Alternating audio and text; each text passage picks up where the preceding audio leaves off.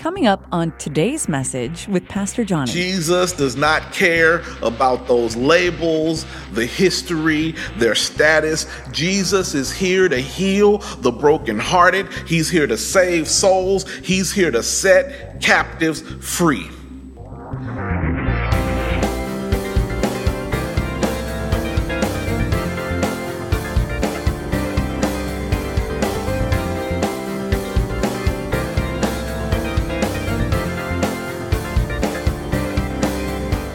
Amen. Let's get into the word.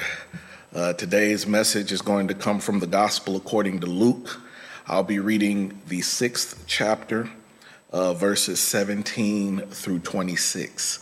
Again, that is the Gospel according to Luke, chapter 6, verses 17 through 26. I'll be reading the New International Version of God's Word.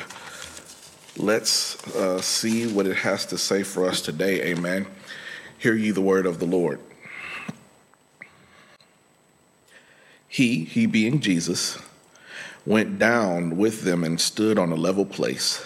A large crowd of his disciples was there, and a great number of people from all over Judea, from Jerusalem, and from the coastal region around Tyre and Sidon, who had come to hear him and to be healed of their diseases. Those troubled by impure spirits were cured, and the people all tried to touch him because power was coming from him and healing them all. Looking at his disciples, he said, "Blessed are you who are poor, for yours is the kingdom of God. Blessed are you who hunger now, for you will be satisfied. Blessed are you who weep now, for you will laugh. Blessed are you when people hate you, when they exclude you and insult you and reject your name as evil because of the Son of Man. Rejoice in that day and leap for joy, because great is your reward in heaven, for that is how their ancestors treated the prophets. But woe to you who are rich, for you have already received your comfort. Woe to you who are well fed now, for you will go hungry. Woe to you who laugh now, for you will mourn and weep. Woe to you when everyone speaks well of you, for that is how their ancestors treated the false prophets." The word of God for the people of God. Thanks be to God. Pray with me, church. O Lord our God, how excellent is your name in all the earth. We thank you for this opportunity to gather and delve into your word, Lord God. God, I ask that every word that I speak and thought that I think be acceptable in your sight, Lord God. Hide me behind your cross so that people don't see me, but they see Jesus, and that they'll want to know Jesus in the pardoning of their sins. Let this be a seed that is planted in good soil and produces a great harvest. In Christ's name we pray. Amen. For the time that we get to spend together today, I'd like to talk a little bit about a reversal. A reversal. I love a good comeback story. I want to see stories in movies and television shows and books where someone who is used to being the boss and mistreating others must now have to deal with someone else in charge, where the person that was on the low end of the ranking system is now on the high end. When I play the card game Uno, I like to see the reverse card played at the perfect time to change the game's direction. I would say we all love a good comeback story. I would say we probably all have comeback stories of our own. We like to see the tables turned. As a matter of fact, the more things change, the more exciting we think something is. When we watch sports games, we don't want to watch games where one team just beats the brakes off the other team for the entire game. If that's on the television screen, we turn that off. We find something else to do with our time. However, when there is a game where the lead changes repeatedly and we don't know who's going to win until the very end, we watch those games and we watch them intently. According to Luke, there is a reversal in Scripture today in this text from the gospel. This sermon from Jesus is pretty popular. It's called the Beatitudes. But normally when they talk about the Beatitudes, they're talking about Matthew, because that's the popular one in the gospel according to Matthew. The Luke version reads a little differently than the Matthew version. In the gospel according to Matthew, there are 9 Beatitudes. In the gospel according to Luke, there are 4. The Beatitude sermon, or the Sermon on the Mount, in the gospel according to Matthew is 107 verses. But in the gospel according to Luke, it's the Sermon on the Plain, and there are 32. I don't find a problem in that, simply because if you ask my son after school, how was school today? Great. But if you ask my daughter, how was school today? It was great. I got to play with Sabrina. I got to play this. We did this in gym class. I had this for lunch. Some people use more words to get their point across than others, but they both had great days. Matthew just happens to be a more church-friendly, spiritually focused gospel, where Luke is more day-to-day, get things done. If the gospel according to Matthew was talking about something, they might say that it is good to feed the poor and have a food pantry, where Luke would ask, why don't you have one already? Matthew might say it's good to give to the poor. Luke would say, why aren't you working to help these people find jobs? And if they have jobs, why aren't you working to make sure these people have wage equality? Luke focused on the socioeconomic status of the people. He didn't just have a highfalutin, high-minded, I'll be spiritual and say the right things. Luke talked about the nitty to the gritty of what was getting done. And the church did not catch a break in the gospel according to Luke. No wonder Matthew is the first book of the New Testament, rather, even though it wasn't written first.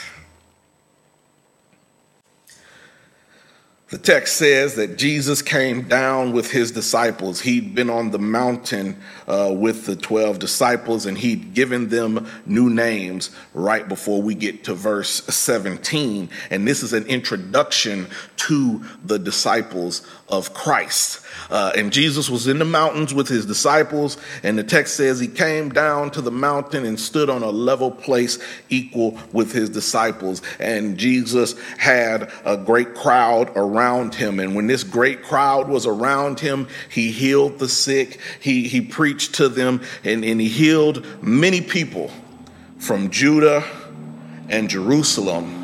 And people came from the coast of Tyre and Sidon. Put that reverse card down. I'll say it again. He healed many people, and the text says that they came from Judah and Jerusalem, and then Tyre and Sidon.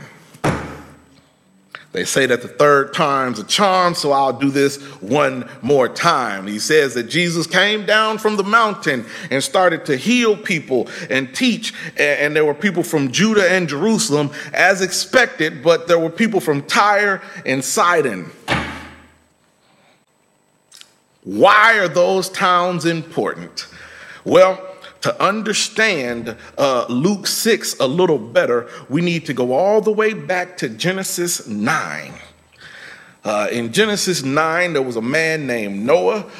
Noah said God told Noah it was going to rain before it had ever rained before. He built an ark, put the animals 2 by 2 in the family, and all of them in the ark, and they were saved. Well, Noah was a person, right? He had his flaws. He wasn't always this faith giant, this hero, and Noah liked to drink a little bit. Noah liked to drink a lot. And in Genesis 9, Noah got drunk. Noah got so drunk that he passed out in his tent. Noah got so drunk that not only did he pass out in his tent, he passed out in his tent naked. Noah's son, one of his sons, Ham, was his name, saw that Noah was drunk and naked and passed out in his tent, and he went out and told his brothers Shem and Japheth.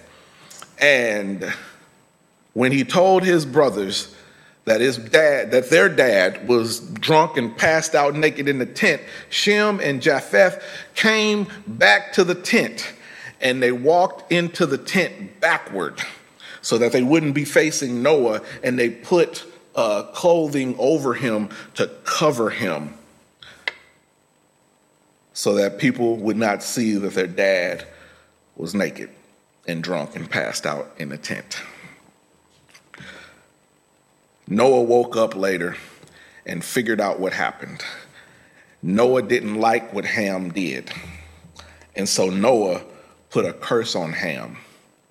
Noah put a curse on his own son. But not only on Ham, but on Ham's children. And so Ham had a son named Canaan. And Canaan had a son named Sidon.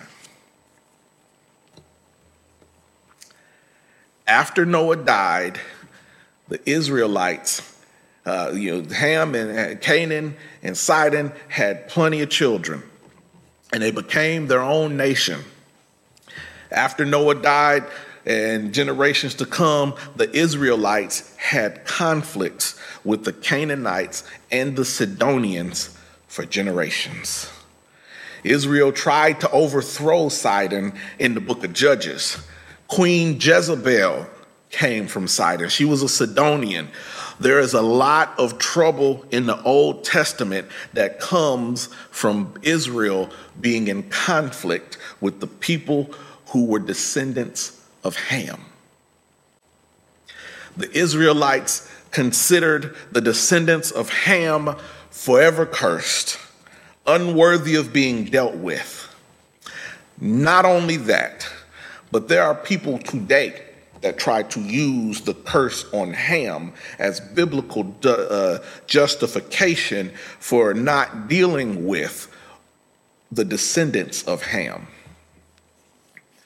What would be a descendant of Ham? Well, certain people teach that Ham had certain physical characteristics, and they were the kind of physical characteristics that you might get from being out in the sun too long.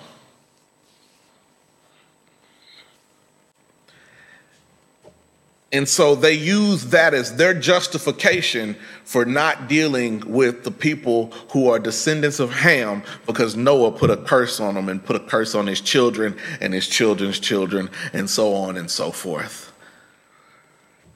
However,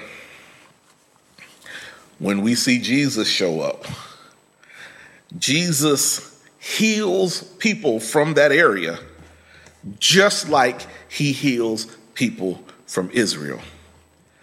Jesus does not care about those labels, the history, their status. Jesus is here to heal the brokenhearted. He's here to save souls. He's here to set captives free. Jesus blesses people that society would not bless. But not only that, Jesus says woe to people that society would not say woe to. Jesus does not care about their social status or how much money they have in the bank. Most people consider wealth a blessing. But Jesus doesn't see it that way. In this week's gospel lesson, he says, "Blessed to you who are poor, for yours is the kingdom of God," he teaches. And then a little later, he says, choice words to those, "Woe to you who are rich, for you have received your consolation." You know, the most significant difference from the gospel according to Luke and the gospel according to Matthew's telling of the Beatitudes is Matthew's gospel is just blessed, blessed, blessed, blessed, blessed. Luke's gospel is 4 blessings and then 4 woes. Jesus blesses certain people, but he calls out others. Jesus is here to bless those who are poor. Jesus is here to bless those who are hungry. Jesus is here to bless those who weep. And he preaches woe to the rich, the satisfied, and even those who think it's so great right now, they're having a laugh. The blessings and woes that Jesus mentioned in Luke 6 fulfill what was prophesied all the way back in Isaiah 61.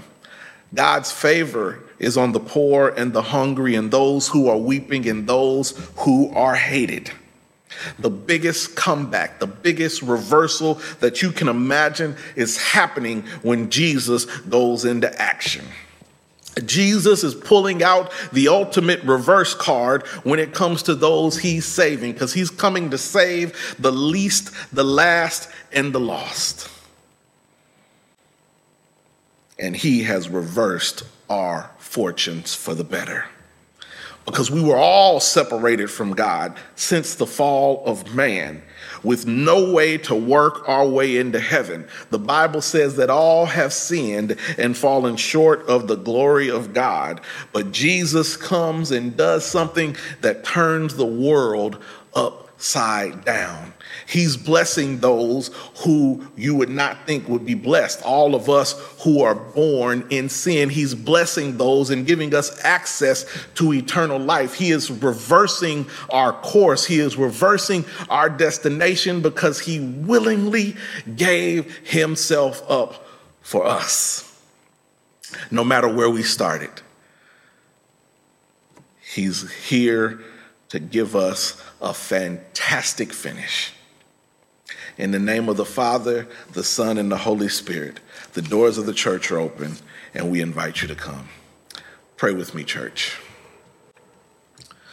O Lord our God, how excellent is your name in all the earth. We thank you for this opportunity to hear your word and hear that how you reversed the course for us so that we can have access to eternal life, that we can have life and have it more abundantly. Lord God, we ask that the word that went forth be a seed that is planted in good soil and produces a great harvest for those who heard it and those who will hear it later, that it'll produce a harvest 30, 60, 100-fold for your kingdom.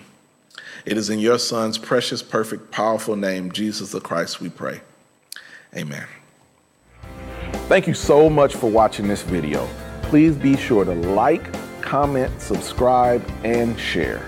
Don't forget to connect with me on social media, Pastor Johnny Simpson Jr. on Facebook, at Pastor J. Simp Jr. on Instagram and Twitter. Thanks again for watching, and God bless.